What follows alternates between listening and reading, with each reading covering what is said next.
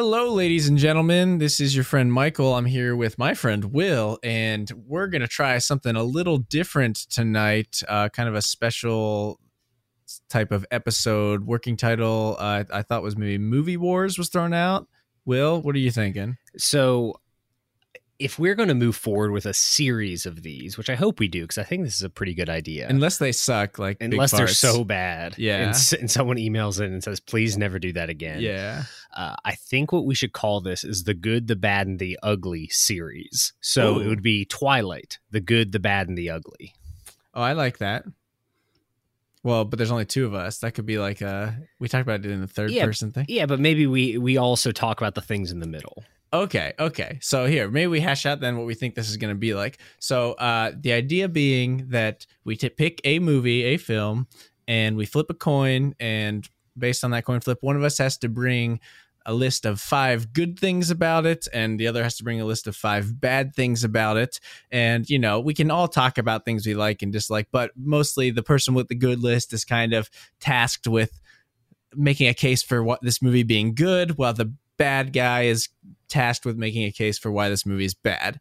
Is that what you're kind of thinking? And absolutely, I think that's good, and I think where the war will come in is that, and I guess to reveal it, the first movie we will be talking about tonight is Twilight. Well, I'm sure it's in the title of the episode. Yeah, I'm sure it's in the title. So yeah, we'll figure that out. So after you've read the title, or if you go into these blind, good for you.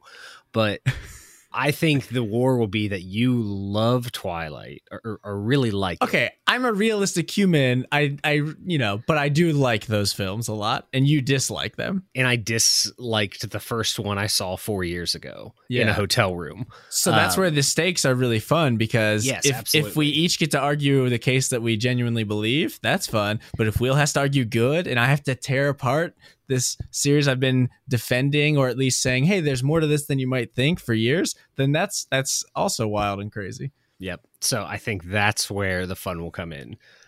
But yeah, I like that format. And I think we go one after another. We go back and alternate forth. For sure. Yeah, I think this will be fun. So that's what we're doing, and we're going to flip the coin right now. You'll get to see what final title lands on, because I like Will's title, but it also goes away from wars, and like we're a pretty war-based podcast. Yeah, but at the same time, is war in every title? Well, no, but the podcast is List Wars. Yeah, it's List Wars, and there's different titles. So it would be Twilight, the Good, the Bad, and the Ugly. Okay, but I'm saying like Movie Wars being a spin-off of List Wars, like that's a consecutive. So we're trying to launch another podcast right now? No, I'm just trying to keep it into one family. It matches. Okay, we'll think about it. You'll get to You're hear trying to monopolize wins here, and I'm trying to keep this a family business. Okay, we'll ask AJ or something. He'll probably want to call it Dinosaur Butts, or something like that. He's really into those. He's been texting me about them. But anyway, we'll sort out this inside baseball off air. We'll pray about it. I'm going to flip the coin. Will can see my screen. I'm on Google's online coin flipper. So heads, I get to bring the good things. Tails, I get to bring the bad things. Sound good? Yeah, that makes sense. All right, you were about to say the opposite? I was about to say a paradox, but instead I've said a tautology, which is a cool word for something that is always true, if you didn't know out there, listener. Did you know that word? No, that's a $10 word. It's like a programming thing. It comes. I'm gonna Google it before I use it again. Yeah, you don't want to concede situation. Yeah, absolutely. Yeah. I would love to do vocab words, like words you generally remember from your vocab book that you use a lot. Fun fact about Will. I don't know if you were in this, but when we were in 8th grade, I got out in the spelling bee in our classroom by spelling the word cereal wrong. Oh, and people no. People would say, "Oh, is it because you spelled the one with the S and not the C?" That's what I was gonna say. Nope. Just spelled it wrong. Just missed it. That happens.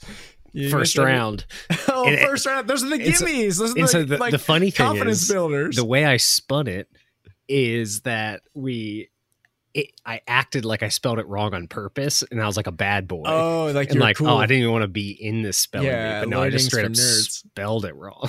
Nice, that's cool. Also, I like how I told Will, I was like, "Yeah, we'll just get a quick intro and then flip the coin. It'll be 20 seconds to play before the theme song, and then the episode will start." But so yeah, we got a 5-minute buffer going here. I'm gonna flip the coin.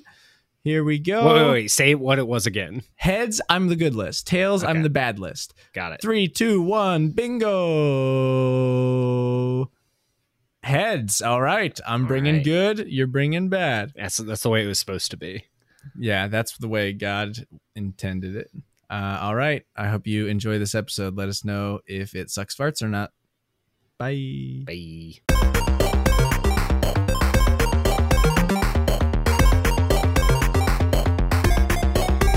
Welcome back, ladies and gentlemen. It is time to get the episode started. I'm here with my good friend, Will McKenzie. Hi, everyone listening. Hi, Michael. You sound sadder than we were earlier. Oh, I'm happy. I'm happy boy. Happy boy, happy times. That's good. I didn't know if that was like you getting into Twilight mode and spoiling your impression of this fine piece of cinema, but I'm sure we'll get to that eventually. Actually, yeah, we'll probably just dive into that. There are a couple emails from friends of the show, Levi's, of course, and Ty Always. and Holden, but they're all about sexy Pokemon stuff. Maybe we'll save that for the end because I know you really had to opt into that episode. I thank you for those that were brave enough to. A lot of good positive feedback, some opinions, some Ditto stands out there, like our good old friend Adam Bowman. And yeah, maybe I'll save that for anyone who wants to opt into that email section at the end. But overall, people are big fans of the soundboard we got, specifically that song. I guess I'll just call it right now. Thanks to Holden Hints for taking us up. If you didn't listen to the episode, we wanted a sexy boing. Alec called for it in the previous episode, and I couldn't find a good sexy boing, so I got this, which is kind of hilarious. Mhm. But then friend of the show, Holden Hints, sent in his best rendition. Feel free to try to one-up him, but it'll be hard to do. Wait, which is the sexy one? That's friend of the show, Holden. We'll find, I'm sure, plenty of opportunities for that to be worked in. Now, also, I just heard for the first time with headphones, it seems to be only coming through the left channel. I don't know if you got that, but I don't know. We play it one more. Do we play it one more time? Yeah.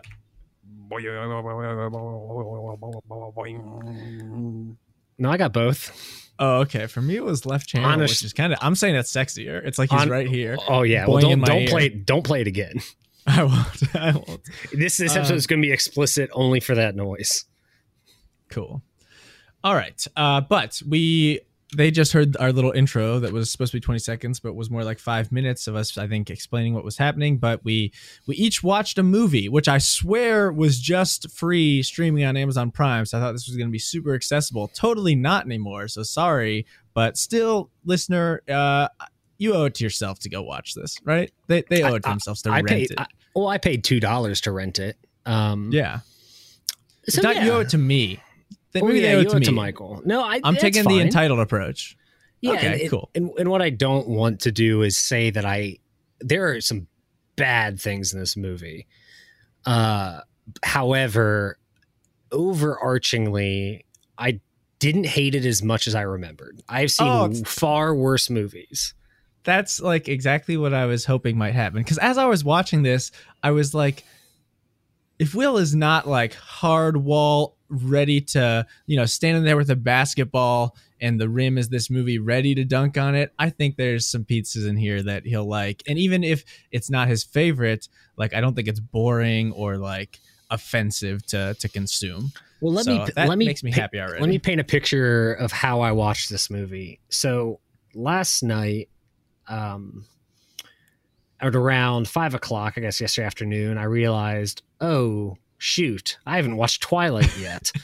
However, we had plans, and what started out as an ironic thing turned into a very real event, which is me and my lovely wife and a few friends went to Olive Garden. Oh, damn, dude. And straight out of a Taylor Swift album. Yeah, so I got two cocktails because they were $5 and they were the same price as a beer. Wow. My friend John, shout out to John, he'll never listen to this. He is one of my favorite people. What he does when we get to Olive Garden is everyone orders their drinks. Some people are pregnant, like his wife, so she does not order it. He orders a bottle of red wine. Very classy move. However, it's For his him. wife? No, for himself. No Wait, one else really? is gonna drink this because the bottle was $15, and he does the math. He's like, if I got 3 beers, that's $15, but this is like 5 beers. This is like you getting the nail polish at your pedicure because it's no extra charge. Absolutely. But let me take it one step further of who John is as a man. She asks how many glasses. The whole table laughs because he's about to say 1. But what he ends up doing is he asks her to bring 0. He asks her to bring not a wine glass, but like a water glass, and to fill it with ice. What? And he drank red wine on ice, and he called it sangria. That's filthy. And so that's the mind. So I leave Olive Garden. I had a big old plate of carbonara, and I was sleepy, and I had a little bit of a buzz going, and I watched this movie until like 1 a.m. Oh, I was hoping that John was going to watch it with you, but that's great. I appreciate your dedication. Yeah, I was in a mood. I was in a sleepy, like I usually have to have energy to be angry about something. I didn't have that energy. So I went in with a more open mind, I think. The fortune has favored me perhaps in this. Also, I don't think I've been to Olive Garden since I've been able to drink. No, I have been 3 times in my life. It was very expensive. The food is not cheap. But you get a lot. I feel like the cross country team would go for the unlimited soup salad and breadsticks and stay there for 4 hours, and then we'd get our money's worth. But that's cool. Also, speaking of pregnant people, Holden Hintz's wife is pregnant, and he's the guy who gave us that. All right. Cool. Okay. There's a lot of jokes that could have been made there. I won't do it. No, it's okay. I mean, in his email about Pokemon, I think he says he picks Chansey because he has a pregnant fetish or something. But anyway, we'll lay the land, I guess, one more time. We each have a list of 5 things. We flipped a coin. I have 5 things that I think are good about this movie. Will has 5 things he thinks are bad. Oh, I guess we can further unpack this can of worms. The title. Now we have had a couple days to think about it. You threw out the good, the bad, and the ugly, and it just feels like a lot for me, and it also feels like we're kind of tilting. There's 2 negative adjectives there, and that's kind of leaning into your side. You're being way too literal about it.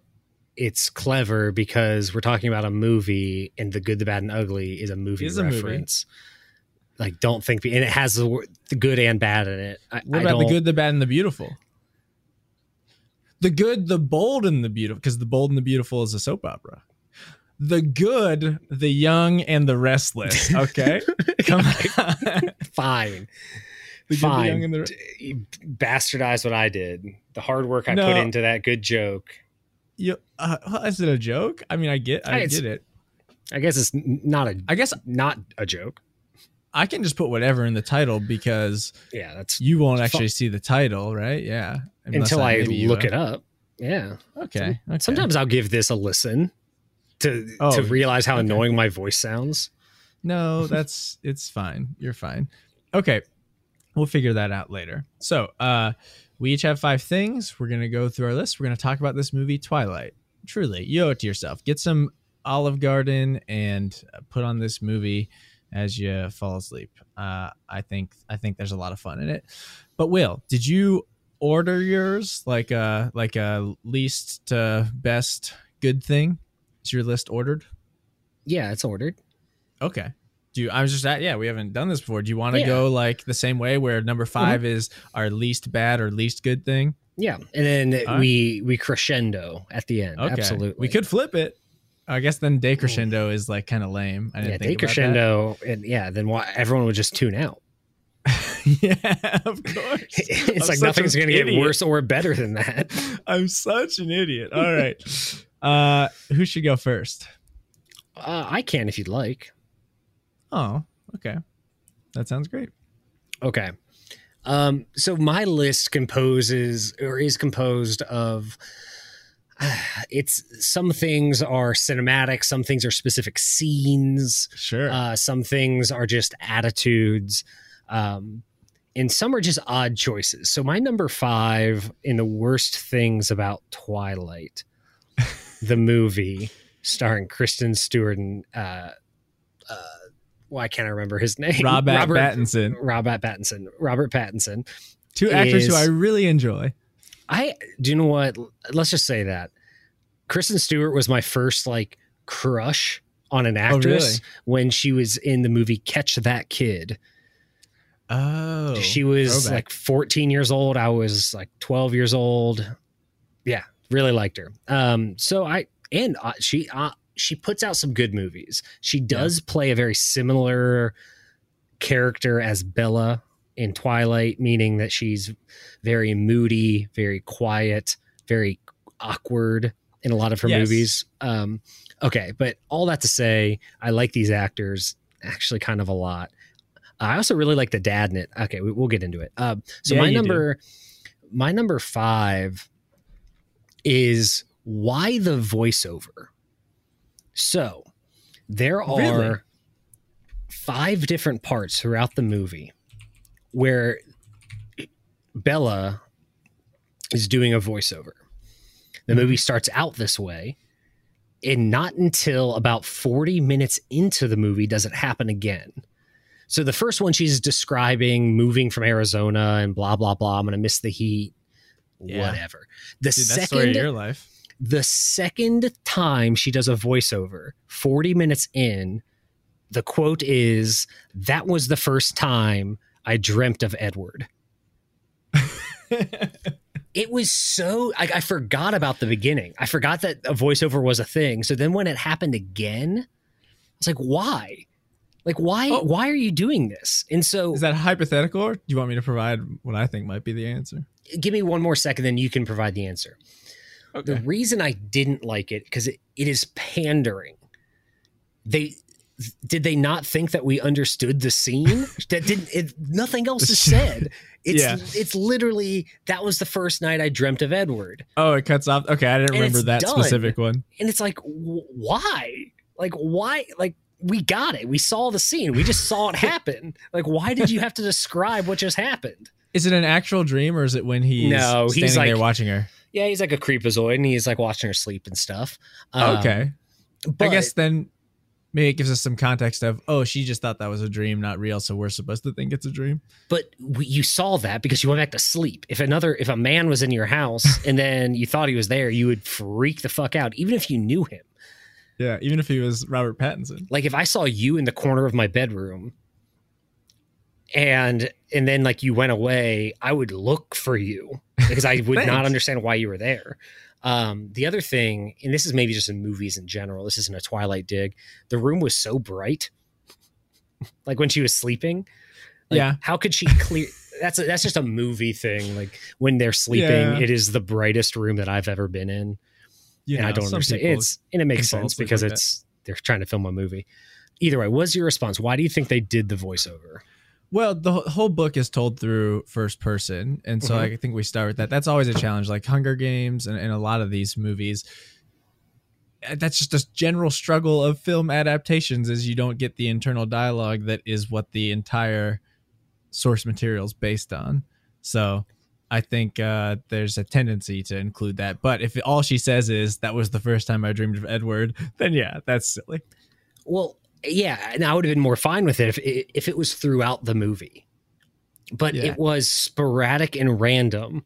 And it was clearly because they filmed a scene and someone watched it and like, what's going on here? Like, we'll just have her describe it. We need more context. Yeah, like it felt like it was a decision that they made in post. Like, hey, this movie isn't good. And so we need to Kristen, will you just talk and say random things? Okay, that's fair. At the end of the day, it's going to be an uphill battle adapting anything that's a book into a 2-hour movie. Hour and 34 minutes. Hour and 34. Gosh, come on, spread that out. Whatever company that did this, let it breathe. Lionsgate. Lionsgate, come on. So I guess I understand that.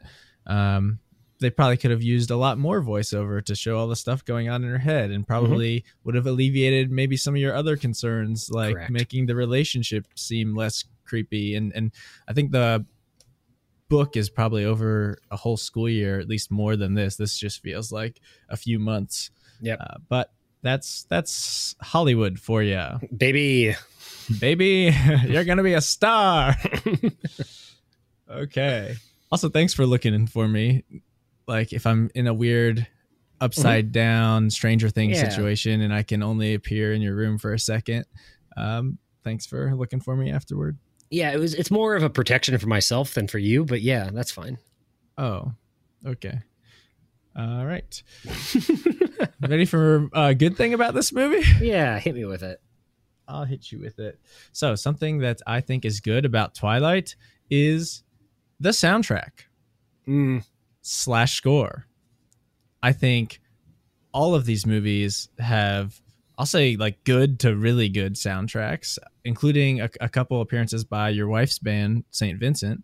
But in this movie, we've got Muse, we've got Mute Math, we've got Iron and Wine, that last song at the prom. Also, the prom is lit, right? At the end. The prom is so weird. I'm actually not going to get into it because it's not one of my points, but the prom looked so awkward. And maybe it was just like every prom. I'm saying that view. Yeah, but that view and the outdoor gazebo, like that, I feel like that's a classy prom. Yeah, Pacific but then Northwest. they mucked it up by adding a bunch of weird like roulette tables and like also, a bunch of Eric, the Asian guy with his date, the girl with glasses, she like, I didn't know if he was the DJ or not. He like had headphones on. It was behind a keyboard, but she was just standing there. Like I couldn't tell if they were bouncing, like and they like waved. And then Anna Kendrick points at her boobs, and they give her like a thumbs up. That's classic Anna Kendrick move, who I think is fun in this. Actually, so I don't have this out here, but I think all the high schoolers are.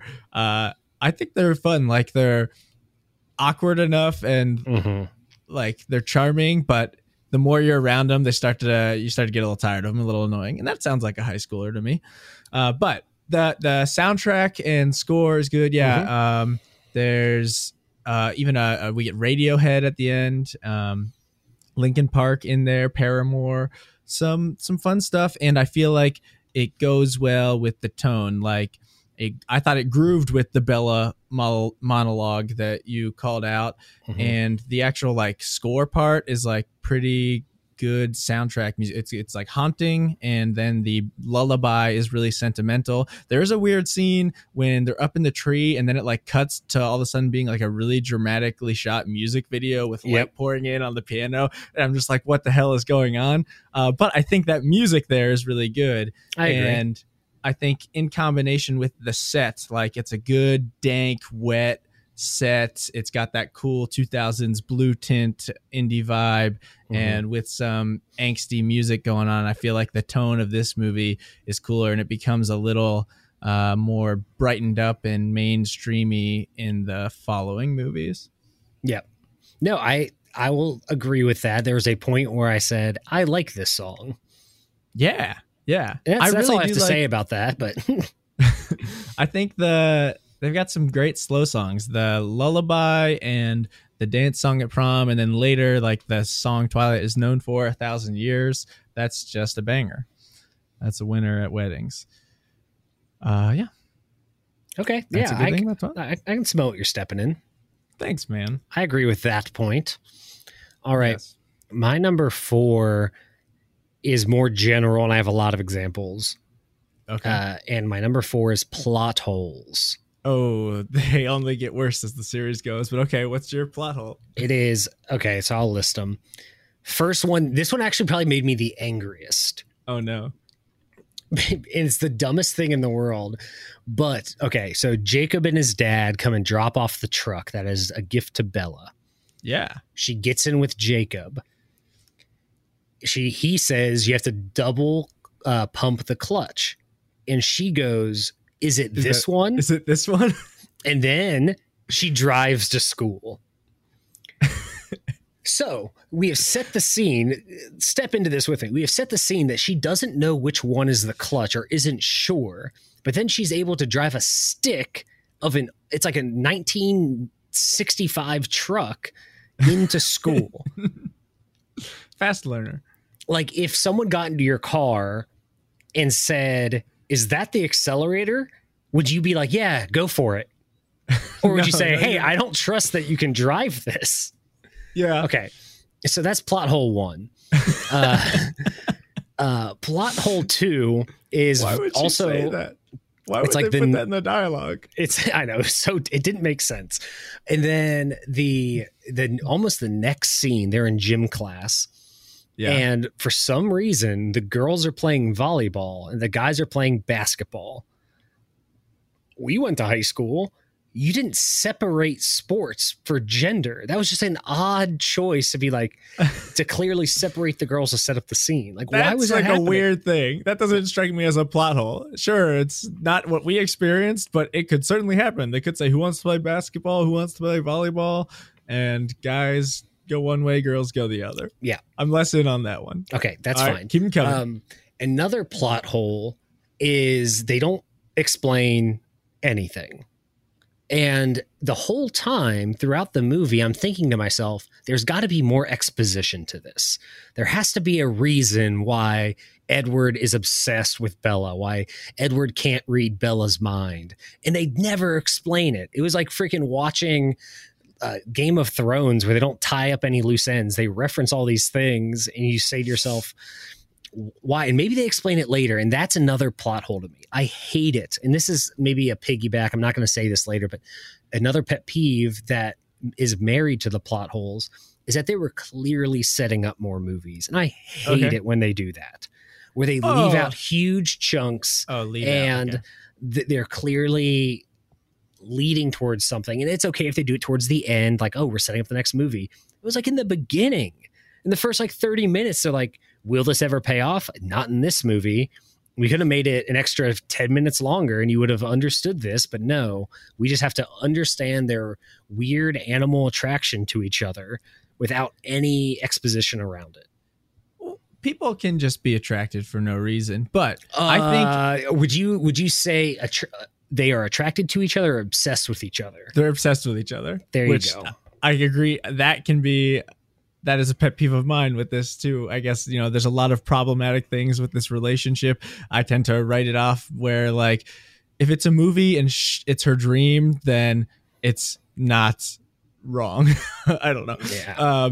But that was almost on my list. The world building and setup and game is on approach to this movie setting up for the next movies, I thought was done really well. Like, nothing that's unresolved is too egregious to that it detracts from the central conflict and relationships, explored in this movie. I think we do, like, it subtly tells us, like, oh, Jacob and his dad, they know something about this. And, we allude to some things that are going to come in the next movie, and we get just, a little bit of the spoilers, werewolf tribe that comes into the next episode. Well, that was another annoying thing is I heard all this for years and years. I'm hearing this Team Jacob, Team Edward shenanigans. And then you see his ridiculous haircut. His ridiculous wig that he's wearing. And I think to myself, I'm like, Jacob's not even in this movie. He's in like 3 scenes. How would anyone be Team Jacob or Team Edward at this point? I don't know enough information. And I'm not going to watch more movies. And so I was really frustrated by that. Well, I think maybe we can watch them sometime.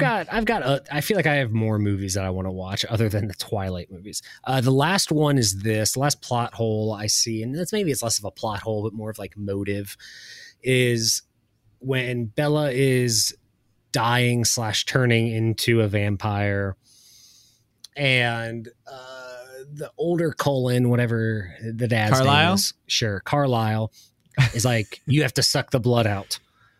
And he's like, oh, I can't resist it. And then he's like, no, do it. And then he's sucking all the poison out and the venom out of venom? They say venom. That makes you really angry. Yeah, that's what they have. Because it's vampires have venom. That's what most things that like bite and impart a toxin in you, that's venom. Moving on. So he starts sucking and then he can't stop. He's sucking. And Carlisle just tells him to stop. Is that your pet peeve? Yeah, and he just push him away? Oh, yeah. He's like, stop it.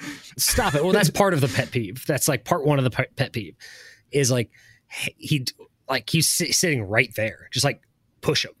You're a vampire. You're super, super strong. Just push him away. Give him a little kick to the dome. And then he's sucking. And then later she's like, you saved me, blah, blah. He's like, no, he didn't save you. He was about to murder you.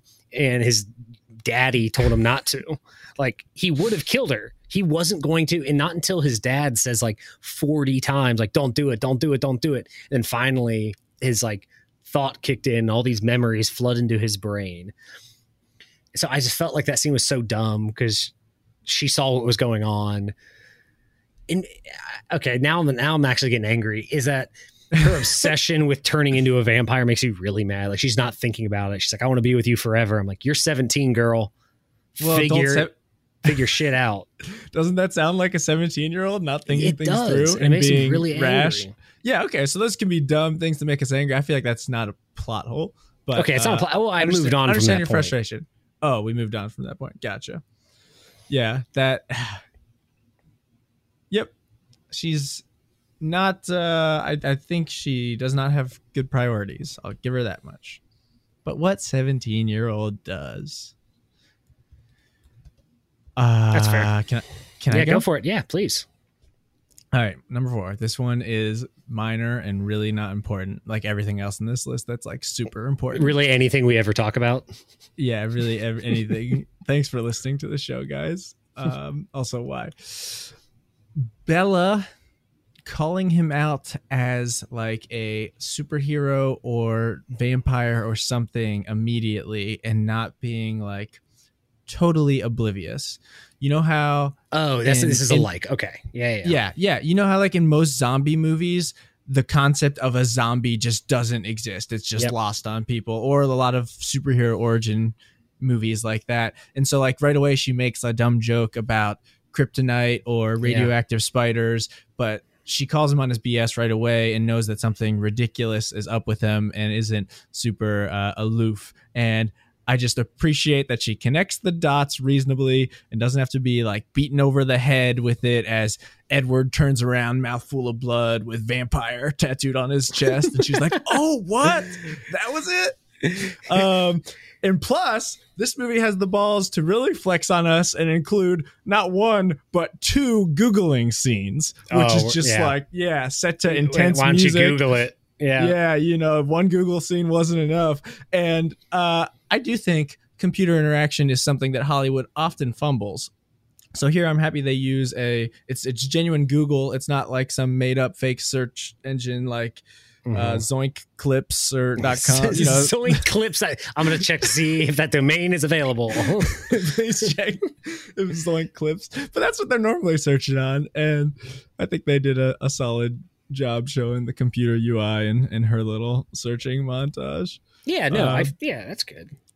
So that's a very minor detail, but I'm happy she's not just like he provides explanations and she's not buying it. Where some movies it's like, good God, any other person would be like, what the hell? You just stopped the car and whatnot. She knows what a vampire is, and they call them vampires and not like crawlers or something. Or blood boys. Blood boys. Blood walkers. Did you watch Army of the Dead? They do that in that too. Yeah. Yeah. It was okay. That was fun. Yeah, it was fun enough. I'll say plot holes, but I'm that's another one where it's like I expect very dumb fun. How would you spell Zoink? Zoink? Yeah, that's how I did it. Zoinkclips.com. $1 a month. Oh my God, we're sitting on a gold mine here. Hey, Anne's asking you a question for the room. Hold on, let me Zoink clip it real quick. Yeah, let me just Z clip How to cook asparagus. Yeah, let me Z clip it. Yeah. What's like what's a recent embarrassing thing you Googled? I'm trying to think. This is a thing that I Googled, and this is an embarrassing thing because I cook a decent amount, but there's certain things that I have to like continually look up how to cook, even though I cook them all the time. Constantly. I have so many searches that start with, can I microwave blank? Like, yeah. So my recent one was how to cook good brown rice. Oh, that's a good one. But like, that's embarrassing because I cook brown rice all the time. Oh yeah. I mean, I Google the temperatures a lot. Like I know pork is what, 135, steak is 140 medium rare. I Google those. 160 is chicken. That's all I know. Oh, nice. Yeah. But yeah, that was an embarrassing Google. Nice. Oh, I have how to watch the Oscars, how to belay off a tree, how to print your own Pokemon cards. These are some good Googles here. A recent one that sounds weirder than it is I typed in Jamie Alexander, who's an actress, tattoos. Okay. I'm picturing tattoos of Jamie Alexander. No, because I saw her at a restaurant in Savannah last weekend. Whoa, really? Yeah, and I was confirming it was her, and I was like, bitch, that's you. You went up and showed her a photo of her tattoos and said that? No, I did not. I stayed away from her. That's cool. Was it at Manit Chauhan's restaurant? No, it was in Savannah. Oh, you said Savannah. Gotcha. You got to say it with molasses falling out your mouth. Yeah. So yeah, that was a weird Google. Cool. All right. We should do top 5 weird Googles. But we all know Google is yesterday's news. Zoink Clips is the way of the future. Zoinclips.biz. Yeah. Z Clips or die. All right. So my number 3. Oh no, my list. Okay. I would say my number 3. It's weird because my number 3 and my number 2 kind of blend, but okay. But no, I can separate them. That's fine. And maybe I'll reference it again. My number 3 is the sparkle skin. Okay. I don't know how much more I need to say, but I can say. But everyone knows in vampire lore, and every time a vampire is in cinema or in a book or in our history, they cannot be in the sun. That is a known fact. They will die. That's why they come out at night. For some reason, and I know why, Stephanie Meyer is writing this book. She wanted to twist it on you, man. And she wanted to twist it and be like, all right, what if she had this idea? This is the thought process I think of Stephanie Meyer. She goes, all right, vampires, but they go to school and they fall in love. And then someone immediately goes, vampires can't go out in the day. And she goes, nah, I'll change that. I'll change hundreds and hundreds of years of lore to fit into this scenario. Oh, so they get sick in the sun? Is it like bad for them? Nah, it just makes their skin real shiny. It looks like a dragon. Like, okay, why? She could have 100% done the like, oh, it makes them weaker in the sun or whatever. Nope, it just makes their skin sparkly. Okay, so this is like the roughest part. I think the first 45 minutes of the movie is really solid, and then we get to the sparkle scene, which is just ready to be posterized, class A1 dunkable.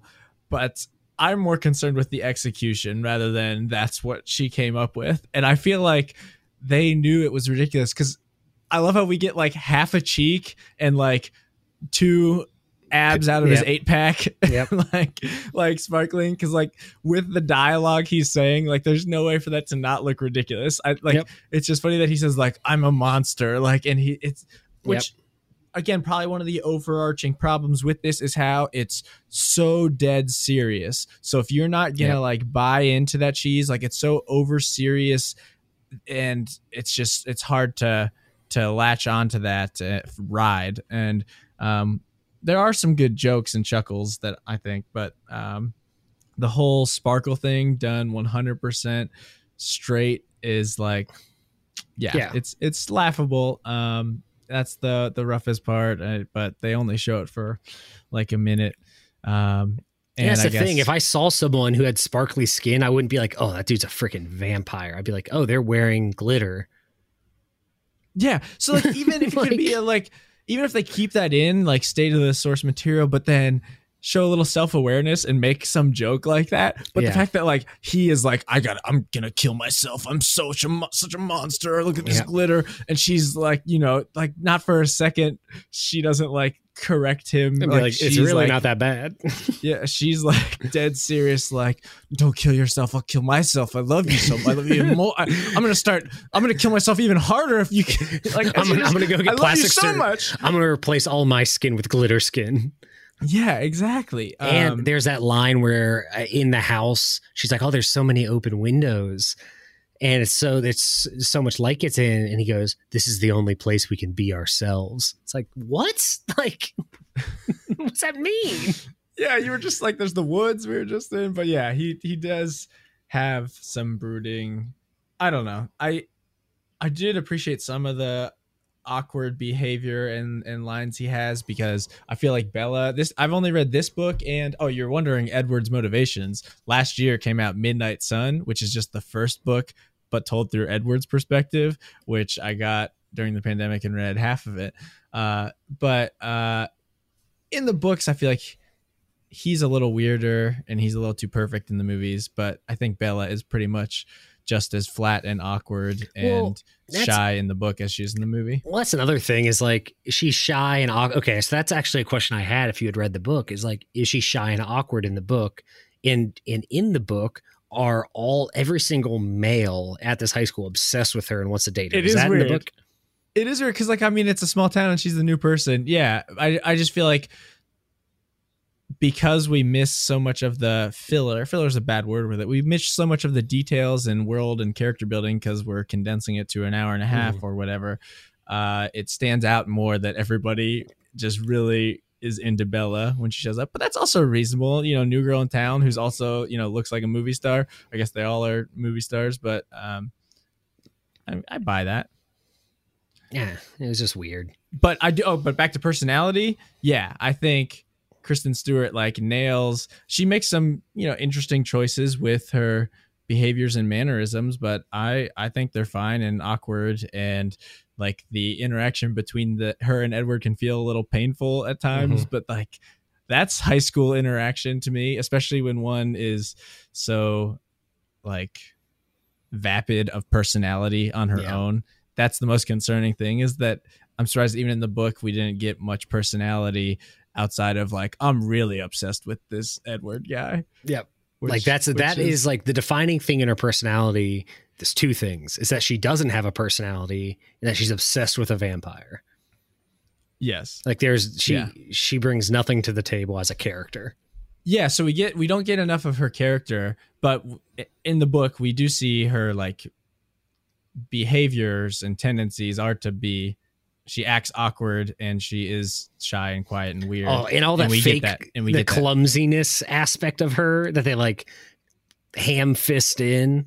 That's like, oh, I'm clumsy. Oh, classic Bella. Oh, you fell down the stairs and went through a window. Like, 4 left feet. All right. Do you want to say something good? Yeah, I do want to say something good. But the sparkles are rough to get through.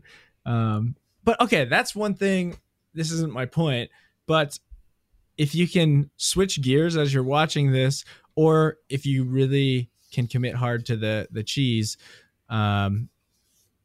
like it is wild if you like this kind of thing, but if you're able to just like take a break and laugh and make fun of something, that's like a nice reprieve of unintended comedy for you as you watch these movies, things like the sparkle scene. But I guess, and this is kind of related, my number 3 is actually the lead performances. I'm a big fan of both these actors, and you said you were, right? Yeah, I am. You like both these, and I guess it's a lot of stuff I just said. I think they're faithful to the book, and I think they're giving it their all, or at least the old college try. Bella is definitely more close to the book, and she's that shallow, awkward character we described. But like, I feel like if anything, they're let down by how serious their roles are scripted and I guess probably directed, because there is none of that self-awareness we mentioned earlier. So when you play it straight and there's things like the sparkle skin sin, it's gonna come off as sparkle cringy. Skin sin. Sparkle. Oh, did I say sin? But that's funny. I feel like that's a good album name. Sparkle Skin sin. It's kind of like a Rumpelstiltskin thing. Yeah, it is. It's his evil brother, Sparkle Stinskin.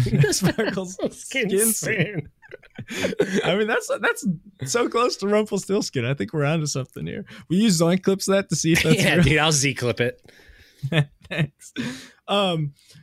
But yeah, so their interactions, like I said, are dunkable if you're too cool to buy in, but they're all in, which is inviting you to be all in.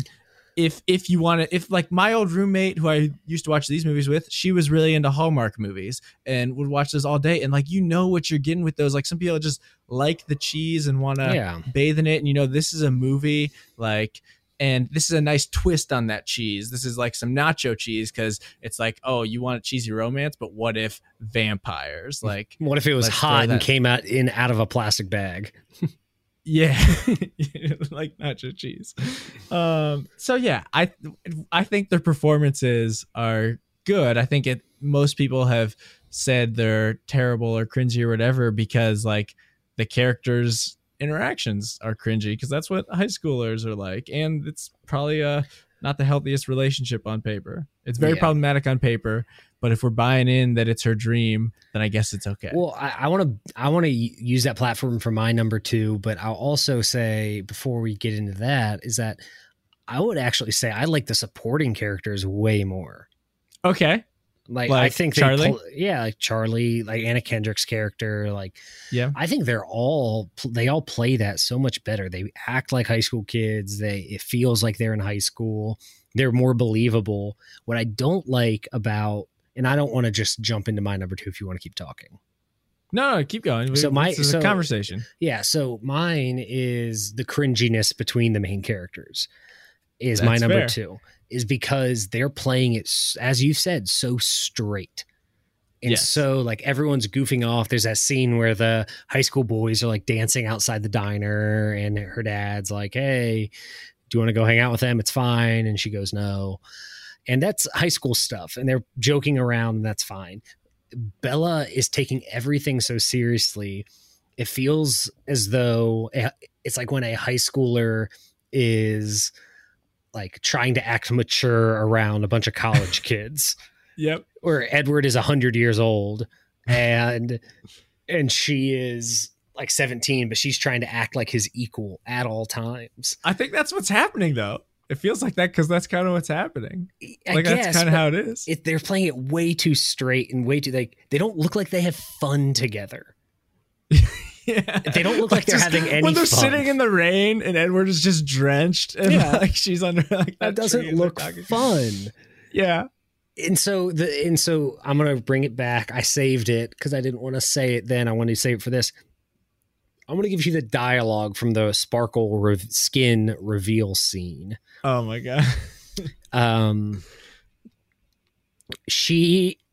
He takes off his shirt kind of like halfway and he's like standing in the sun, like his eyes are like fluttering and it looks like he's having an orgasm and he's like, and you can tell he's all sad and stuff. Yep. And she goes, "You're beautiful." Immediately he says the line, "This is the skin of a killer." Yeah, okay. That's the exact problem with that one. Okay, yeah. It's so funny. Like, that scene is egregious. Okay, yeah, that's we switch. We gotta kind of laugh at that one. And it would be funny if they laughed too or like hung a lantern on that for us. But I think a lot of the other time, it's just like awkward high school love stuff. Like, okay, well, I don't want to breeze past. I'll say again, this is like a bad, toxic relationship with all sorts of insane shit. It gets way more insane across the movies. You should watch them. We should watch them. And there's not as much growth as you would hope for in a lot of areas. but it's fucking dramatic and it's amazing and that sells. Like, you know, when you get the people that are buying in, it's kind of like, I don't know, a soap opera thing. I don't watch soap operas, but it's like they just keep like piling diving on. In, committing even harder to like, this is the most intense, passionate, like wild ride ever. But okay, I just wanted to clarify that. And I forgot what I was going to say. What did you say before this? Oh, the skin of a killer. Of them. Yeah, the skin of a killer is rough. But I was going to say, so like, what do you think is a good romance movie? Like, have you seen the Before trilogy? I actually still have to watch the last two, and I'm so excited. Haven't. No, I know of them. Okay, but I haven't. I watched Before Sunrise like this year. I actually put it on the other day while I was working on something because it was making me think of it. Like, a lot of the magic in that is the awkwardness and like the getting to know one another, and like, I don't know, it felt painful to me, but like that kind of drew me in and maybe like get more invested. Like, oh gosh, is this like gonna work out? And I feel like this was definitely missing the human layer where they like joke about some of that stuff, and there's times where they actually talk about their personality. And I think because this is a book that also has all this vampire stuff to get through, we don't get those like human moments of like, here, I get to understand you as a person, and like yeah, so I don't know, like what do you like, what's a good romance? Because I feel like this has a lot of the stuff of a good romance. It's just too fast to like, and it's so over dramatic and it's so fast that like we can't believe the story beats of like, because there's a lot of this awkwardness in popular romance stories, I think. Yeah, I like the Time Traveler series better. The Rachel McAdams. Time Traveler's Wife? Yeah. Wait, no, just like, series? No, just like the fact that she's done multiple romance time travel movies. This came up in rom-coms. I want to rank, and I have a letterbox list ranking my Rachel McAdams time travel movies. So I think About Time is great. About Time is in my top 100. That's the best one, I think. Yeah, I just watched Time Traveler's Wife, actually. I don't know why I did. It was okay. Yeah, I think I had that one last, but I'd have to watch it again. Joey Brenner really likes Midnight in Paris. Is she in that? Yeah. I do like Midnight in Paris. She never gets to time travel in any of them, which is so sad. I don't know why, because I love Rachel McAdams. So does Holden Hintz, whose wife is pregnant. And she's also in Doctor Strange, if you get that, because that's time travel. Is it time? Well, no, the Endgame's time travel. Dormammu. Well, Dormammu, I've come to bargain. That's time stone business. Yeah, I guess you're right. Yeah. But yeah, there's some what were you saying is similar in those, or were you just calling those out as romance? No, I was just saying like those, like About Time is I think it's a really good romance movie. Yes. But it's awkward, and it's about a quirky guy who gets the girl, and their relationship feels real. Yeah. I don't know. It's hard to think of great romance movies. Yeah. And this one feels so much less real. And maybe it's Edward, because Bella does have kind of a little adorable awkwardness at times. And he's just too Mr. Perfect in this. Whereas like Domhnall Gleeson in About Time has plenty of awkward slip through. My thing is it's based on nothing. I think that's why I think a romance movie does well when it is based on mutual interests, attraction, history. They do things together.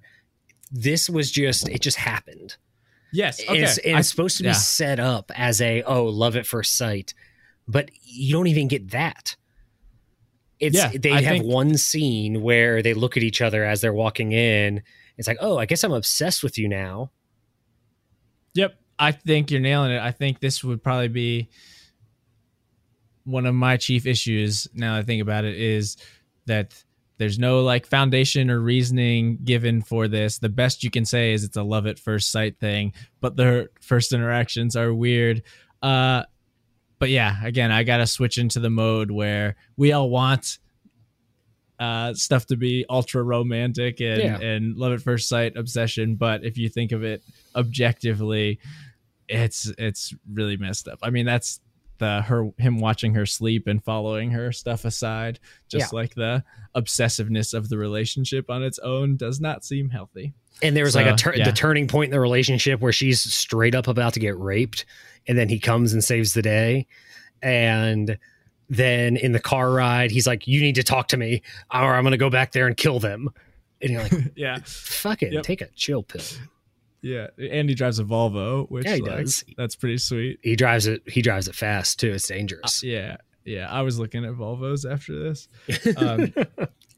When I was on, I logged this on Letterboxd, and one of the top reviews was the DP on this movie, director of photography. The DP on this movie showed up and was like, if I have to use a fucking tripod today, I'll kill myself. Because there's so many scenes of just spinning around. Dude, we'll get to that. We'll get to that. Okay, that was another rough. Sorry, I should be making the case for good things. And I will say, somehow it works in Before Sunset or Before Sunrise. Totally like love at first sight. Like they've got, I guess not love, but like they just spend this one day together. That's the whole concept. They have Before Sunrise, and it works so well. So I don't know. Just there weren't vampires in that one. What number am I on? 2. Is it my turn? Number 2. And we've touched on this. Human vampire interactions. Mm-hmm. So the twist it adds to the romance story, we can talk more about. We kind of started on, and I guess the added romance twist that we add to a vampire story. But I want to highlight the first time Bella goes over to the Cullen household. Like, them saying this is the first time we've had to use the kitchen and like learning to make food. I think that's just hilarious to me. That's fun. And they quickly pipe in some characterization for the other family members that are doomed to not get enough screen time because this is a book adaptation of a movie. But I think that's really cute. And like, yeah, I don't know. We see Rosalie's the mean one and the parents are cool. We see Alice is the best. And I like how Alice likes her because she can see the future and knows they're going to be friends. But yeah, the whole like concept of like meeting the first time a human over is fun to me. I like that. In Daddy Vamp, don't tell me his name. Nope, didn't want to hear it. Guess how you spell it. Guess how you spell it.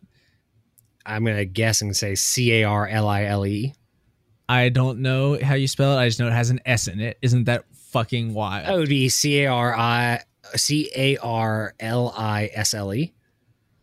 Oh, I guess just like Isle. That makes sense now. Oh, I always thought it was cooler, but yeah, that's probably right.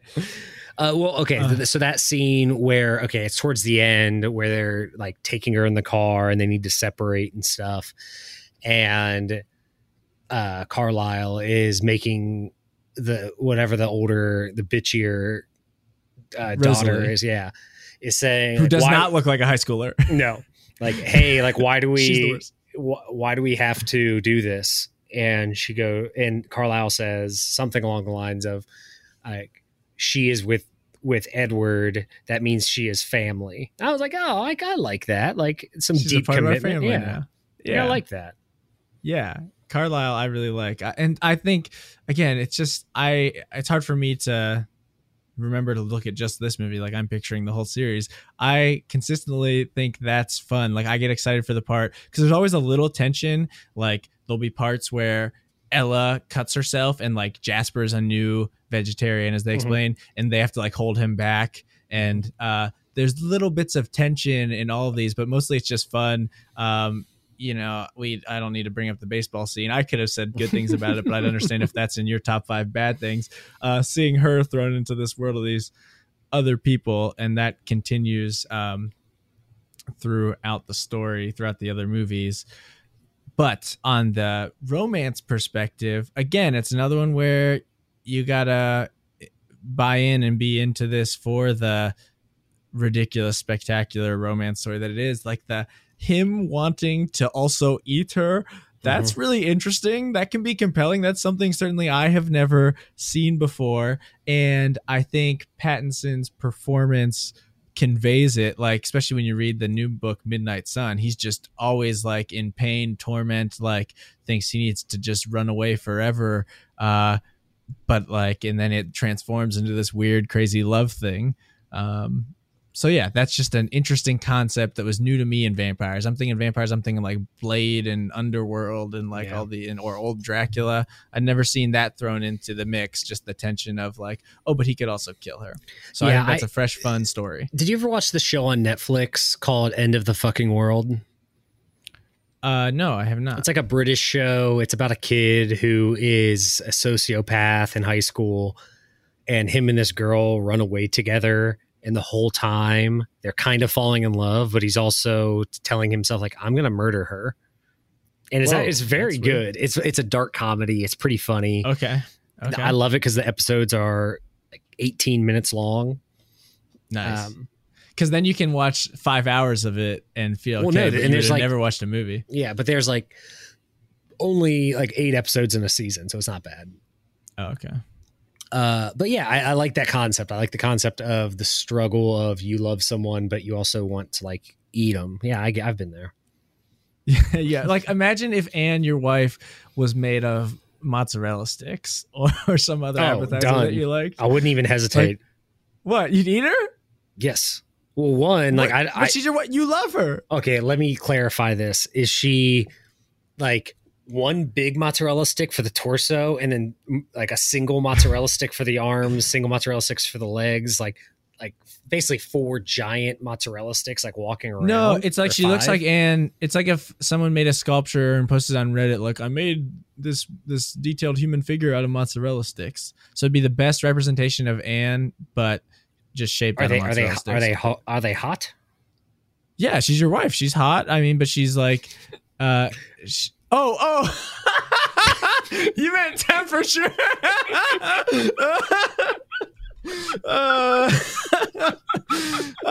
Yes. they're hot, and she's hot. It looks like Anne. She has a soul. She has a personality. You love her, but she's made of mozzarella sticks. So like, you still want to make out with her and whatever, and then, but like, then also you're like, should I eat her? Like, why would I want to make out with her? She's a bunch she's of your mozzarella. wife. But she's your wife. She's a bunch of mozzarella sticks. You're telling me you wouldn't make out with your wife if she was a bunch of mozzarella? That's so bad. Don't let her hear this. Will, till death do us part. How much of her could I eat before she died? This is a sick ethical question now. This is like when Dwight Schrute figures out how to make like several burgers from a horse without killing it. Without killing it. Is it hot? Yeah. Yeah, just hot. What are we talking about? We're talking about if your wife was made of mozzarella sticks. Okay, let me do my number. You keep going. No, I think we got it. I'm just saying, like, it's and this is the common theme that I can circle back to at the end is I feel like most people have hated on this movie and this has become a joke and a meme without ever examining it. And there's a lot of, in the production of the movies, I think there's a lot of things that are done comically wrong, but I think the story is interesting. Yeah. No, okay. I agree. I like the family dynamic. I'm cool with that. Yeah. So my number one worst thing about the movie Twilight is the cinematography, the editing, and just the general way the movie was made. And I have a lot of examples, and you brought one up, so I'm going to piggyback on the one you said. The camera never stops moving. Yep. Ever. It's like, neither does Bella's heart, my guy. It's I say 5 words. I've got one speaking line and it's 5 words. The camera's doing like 6 laps around my head or like panning into my face. And it was just swinging around like a lasso. It's like my head was starting to hurt. I was like, stop it. Like the dude's talking. The camera is always moving. And I don't think I could watch it again knowing that because it would get in my head too much of like, why is this happening? It was representative of when someone has something stuck in their teeth and you can't not look at it. That's how this was. Yeah. Okay. Also, you should tell them if they're a real friend. Real friends 100%. Tell friends. You should always tell friends 100% if they have stuff in their teeth or if their camera is spinning around like an idiot. Sometimes at work, I've told clients that. That's a weirder one because, I was like, hey, you got something stuck in your teeth. I'm not going to go through the next 2 hours of this meeting doing this. Yeah. Like, I would want you to tell me. Okay, so... I wonder if that's like a thing that's of its time though. Like, I feel like a lot of this looks like a music video for some of the music that's playing. It looks like it was filmed in 1992. Another bad thing that I'll bring up that is encompassed around the way this was made. The CGI is so bad. Okay, like the movement of it. Specifically, going to the specifics, when they're running up the mountain together with Bella's on his back, he's not moving. It's clearly him holding on to her, and he just like stood there. And then they're like, "Oh, we'll just CGI around you. Just stand there for another like minute or two on this green screen." Yeah.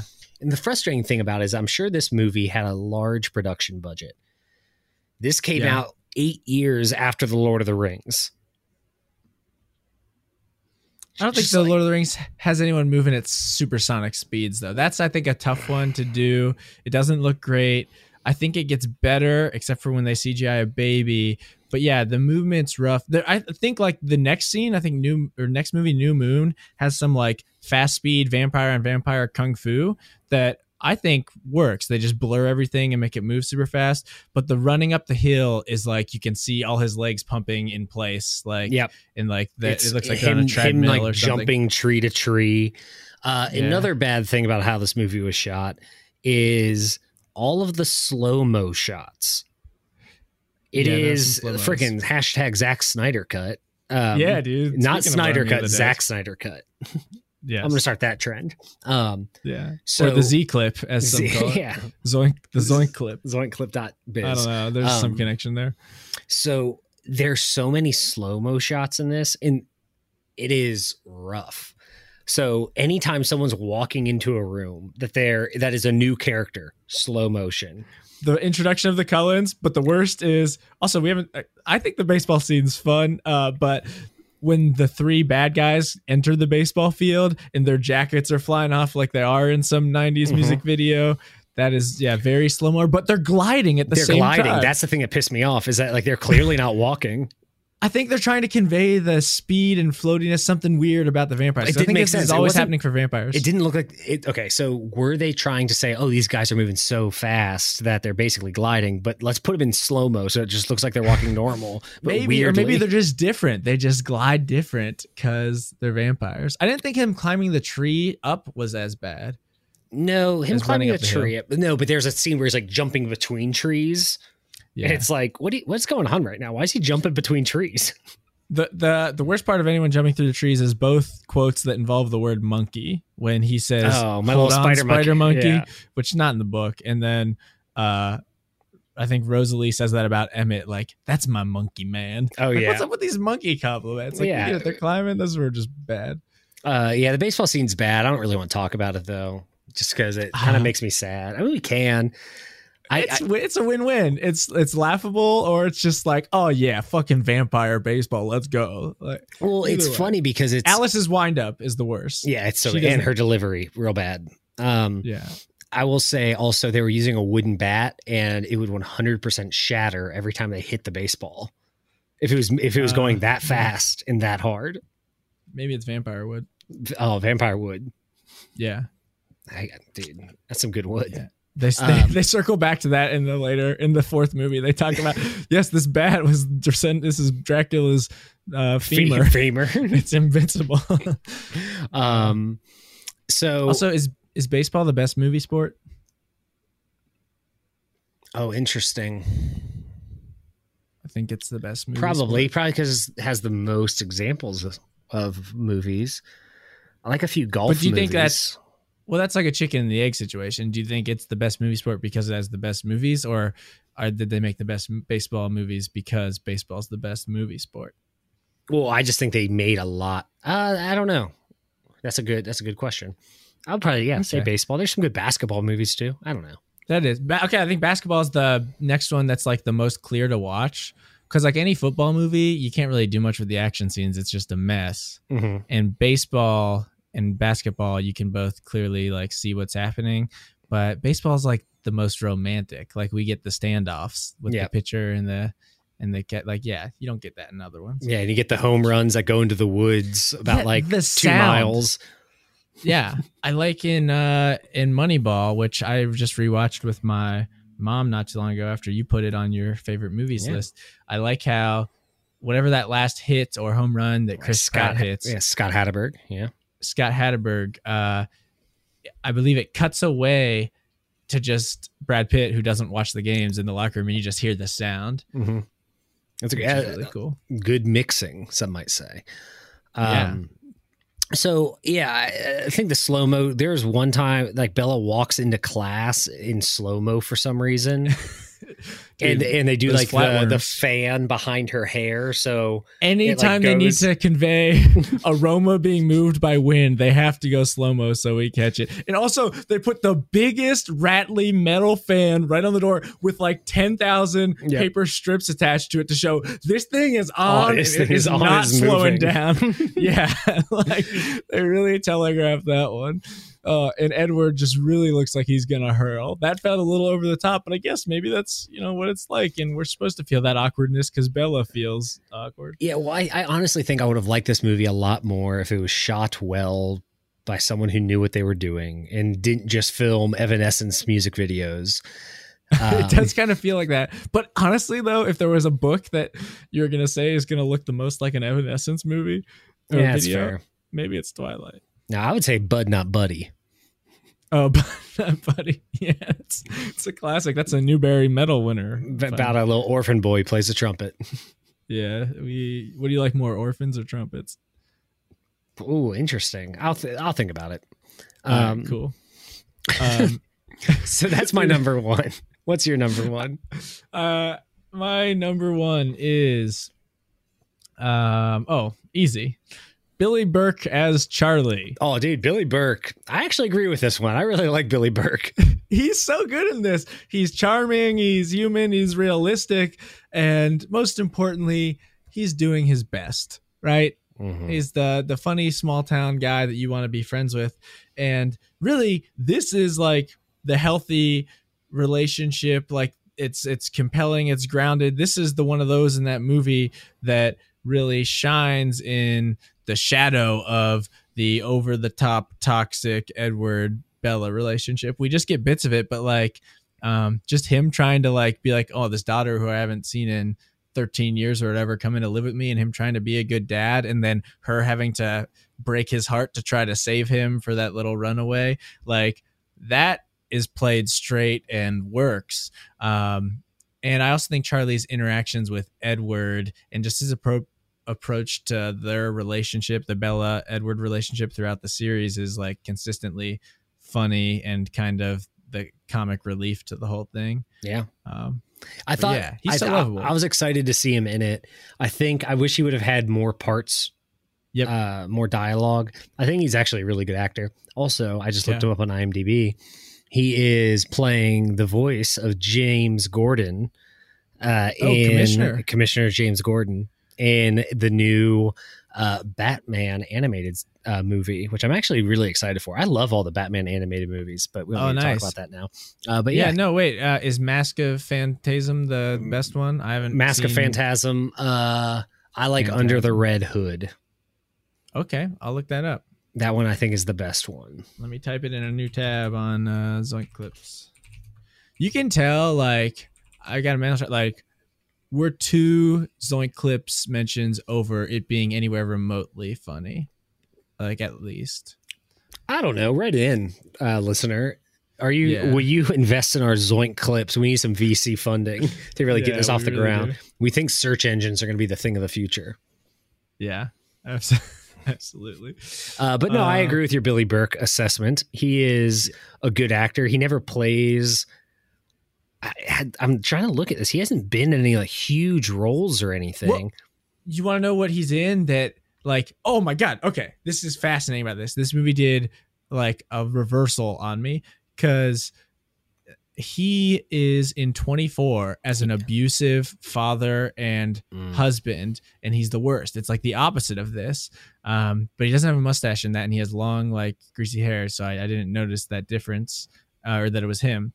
But in this, I absolutely love him. And then if I was making a worse list, this would make it just because I hate her so much. Nina Myers, who kills, spoiler, Jack Bauer's wife in 24, is the mom. And I just hate that actor, which I shouldn't, just on that principle alone. And that's Bella's mom. What's her name? Nina Miles? Nina Myers is the character in 24, but I don't know who the actor is. It's the actor who plays Bella's mom. And so they both have troubled 24 pasts, and I don't forgive Nina, the mom, but like I don't trust her every time she's on screen in this movie, but I absolutely adore Charlie when he's on screen. Yeah, it looks like Billy Burke has a new acting role on a Netflix series called The Maid with some decently looks like there's some famous people in it. He's got lead role, or maybe not the lead role, but he's at least got first billing. That's awesome. That's cool. Yeah, I like him. Good for Billy. And, I know we both really liked Happiest Season with our girl Kristen Stewart. Oh yeah, and Pattinson has just been the hottest thing since sliced bread since this movie. So a lot of good ones in it. And Anna Kendrick, it feels like a waste of her, but I think she's good. She provides a few necessary jokes. Yep, I agree. Yeah, overall, I think this movie was better than I thought it was going to be. Nice. but also cringier and like, yeah, I would say depending on the type of person you are, this is a good palate cleanser. Just like I would say the Fast and Furious movies are more palate cleansers. I think that there are more good things about the Fast and Furious series than what I saw in this movie. But it's kind of the other end of the coin. Yeah. Like these are on opposite ends of the spectrum. Like what if we turned action up to 11? What if we like in crazy? What if we turned romance up to 11 and crazy? Yeah. Romance and just sad boy energy. Up the worst 11. One. The worst sad energy is in number 2, which some people like the most, but it's my least favorite. Well, if you had to recast the two main characters in this with today's hot actors. Oh man. Is Chalamet too scrawny? Yeah. I think it's Chalamet. You might need to put a few pounds on the boy, but yeah. Wait, hold on. Can we get a Chalamet Saoirse Ronan Twilight series? Is this my dream coming true? I don't think she's like sad girl enough. She's too powerful, especially just my association of her as Josephine. Mm-hmm. So I'm trying to think who's a good sad girl these days. There's a girl from Once Upon a Time in Hollywood, I think Margaret like Qualley or something like that. Oh, the girl who's like in the compound with Tex and Dakota Fanning. Yeah, who's also in these movies. That'd be good. I just had it. Oh, I lost it. All right, it's gone. Oh, we'll think about that though. Yeah, I will think about recast. That. Yeah. Also, like, yeah, really, if they honestly, I feel like they should do Vin Diesel and Michelle Rodriguez recast Twilight. That would be amazing. They're in high school, but it's filmed in 2021. And Vin Diesel's got a wig. Or no, he doesn't. He just plays it straight. And so like when the shiny scene happens, she goes and like touches his head and like it's beautiful. And he goes, it's the skin of a killer. And then he shotguns a Corona. Yeah. But it's blood. And then he says, something about quarter miles. Okay. And family. If you had to rank it out of 100, not objectively on your will rating scale, I do everything out of 100. But if you're a star guy, I know that Letterboxd has forced us into that. I convert to Letterboxd stars. I would say if I was going to go Letterboxd, I'd go 2.5. Okay. Or 2. So average. So below average? Yeah, 2. And then out of is that objectively thinking or how much you enjoyed it? You like this as much as an average movie, right? Last night? No, I would say, 2.5 is enjoyment level. But if I'm thinking about it critically, I'd say like a 1.5. Yeah.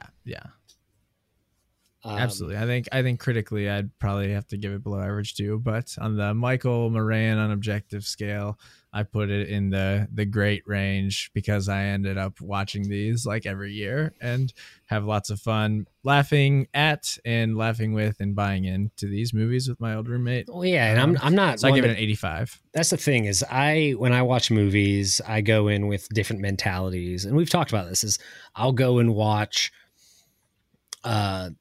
Never, Rarely, Sometimes, Always. And think it's one of the best movies of the year. But then I'll also watch The Time Traveler's Wife like 2 days later. And I'm looking for different things in these experiences. Yep. I watched these hot off watching the Saw franchise, which was quite a turn. But I'm happy that you seem to like it more than... It was watchable. Yeah, for sure. And I watched Funny Games after you guys brought it up. Oh, did you? Yeah, dude. That's like the scariest movie because that's like real, like that could happen. That's real horror. And then, oh my God, I could talk about that for so long. The breaking the fourth wall scenes, the rewind scene. Like, yeah, it's constantly shocking. Yes, yes, absolutely. I just forgot that existed. But like, even without those, I was already like, this is the scariest. And then that was just like a shock value. But it was good, right? Done well. Yes. I gave that, I feel like I've got very few that I give that the 4.5, which is like I say 80 is great when I rank things out of 100. I think I gave this one a 90 or 91, which brings it into the like, I want to tell everybody and recommend it, like, because it truly left an impact. Even on that me. opening scene in Funny Games where it's playing that German death metal song. Yeah, what the hell, dude? I was like, "What is your this?" head.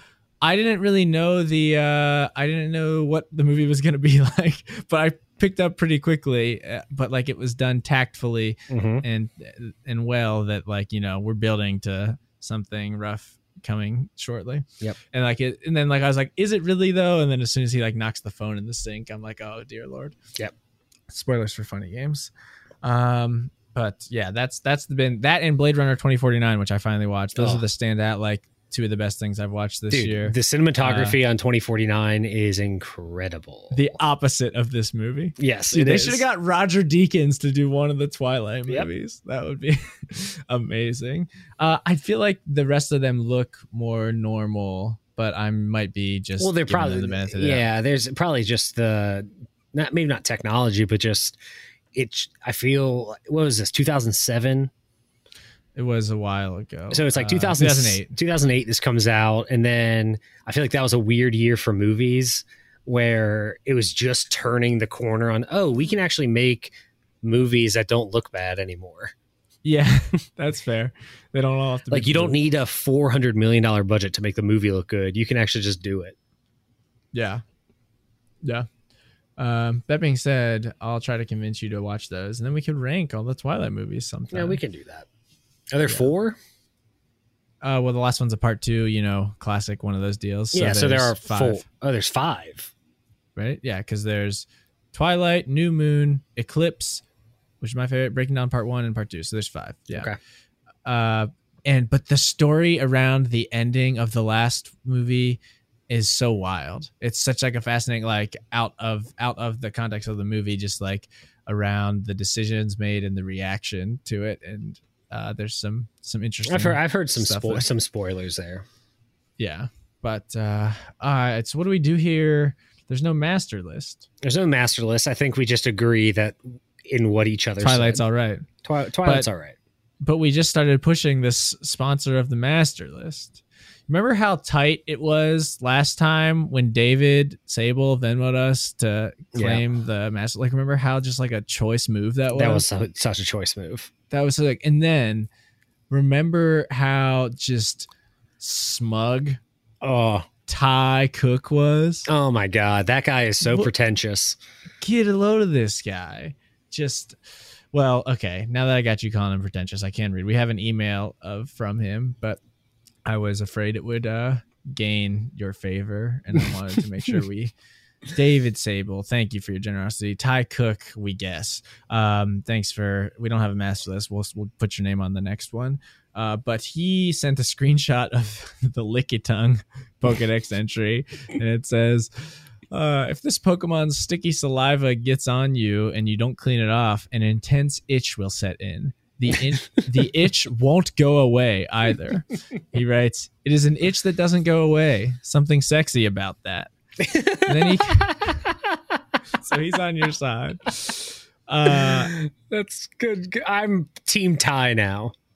Okay, well then listen to this, because he clarified. I called him out for one-upping David Sable by sending in 565. Mm-hmm. He said also it was 565. Mike wanted 5. Apparently in the episode, Will, you said that's too much and say 65 cents. So he wanted to put a little something for both of us in the effort. Oh, and thank you. And just flexing that aerospace salary or them stimulus dollars because I have 4 kids. And so now I'm thinking 565 is really not enough, right? You're getting quad stimmy and aerospace, like is that all we're worth to you? Dude, I was watching the X Games and this dude Kyler did a quad stimmy. You're sick. Yeah. All right, give us some of that quad stimmy money. What the hell? Only 565. Also, here's the deal with Ty Cook's donation. Hey, do you remember how I asked to be paid? No, I don't. Please remind me. I asked him to Venmo at Scyther. My incredible Venmo handle, best name I've locked in my life, at Scyther. Ty zells it to me. Zells it to the listwordpodcast@gmail.com email. And so it's like more work to get that money. At one point I was convinced I have no way to ever claim this money, but I changed my PNC bank account email for a short time to listwarspodcast@gmail.com just so I could sign up for Zelle and receive that money and then change my email back to my normal email. So he's making you work for that money. Ty Cook. I don't know about this guy. David Sable, hella tight. Ty Cook, kind of like Twilight. There's good and bad. We're on the fence. Maybe for the next movie war-ish episode, we'll do People Wars, and it'll be 5 things we like and don't like about Ty Cook. Also, we're playing characters, and we love you. Yeah, we do love you. Is there another? You got any more emails? Holden stuff's really just like too raunchy. It's okay. If I'll read this list, and you can imagine why he says. Like I cannot believe how wrong you were at selecting sexy Pokemon. You wouldn't know. Oh, dang it. We talked about the diamond skin and I forgot to do this. I forgot we had the soundboard. I didn't use any of it. We had no room for... Man, now just overuse it for the next 5 minutes. Will is so mean to you, Michael. Here we go. Will is so mean. Okay. Yeah. But he says, you wouldn't know sexy anthropomorphic animal beasts if they slapped you in the face. I have the real top 5 that got completely ignored. And Chansey, and he's saying it's not because I have a pregnant fetish. And then the next ones are Muck, Tentacruel, Weepinbell, and Jinx. And you can imagine Jinx what he wrote is the ugliest Pokemon. Yeah, but just think about the things he mentions. Yeah, some I don't know you, good face, sir. Tentacruel's tentacles, Jinx's DSLs. Just there. Thanks for the input, though, Holden. Always appreciate hearing from you. I don't know you, Holden, but get your mind out of the gutter. We try to keep this clean. This is a clean, family-friendly show. This is grade A, free-range, homegrown, gluten intolerant. No, gluten intolerant. I meant to say gluten-free podcasting, but what if it was gluten intolerant podcasting? Like you throw a slice of bread at your iPod. Why am I saying iPod? If you throw, I don't know. Your wife's hot, Will. Your wife's hot. Yeah, just like Edward, and I think you guys should watch Twilight, and hopefully we'll talk about it more in the future. If you have a movie you'd like to hear an episode like this, or if you think this whole concept of an episode is hot garbage, please let us know at listwarspodcast@gmail.com. Still batting 1,000, just like Edward, my monkey man. And yeah, maybe we'll do like hits. We talked about doing Goodfellas because in the very first episode of this podcast, Will mentions Goodfellas, and I rip it as looking very boring, but apparently it's a classic everyone loves. Or we could do more garbage movies. I say garbage. See, I'm part of the problem. Twilight's not garbage. But anything else to say? Shout out. We still love Mitchell's vs. the Machines. Anything from your department, sir? No, I'm good. I'm just chilling, dog. Living that Nashville life, honky tonks all day. Honky tonk, eating your wife. We'll see you next time. Oh, Mikey.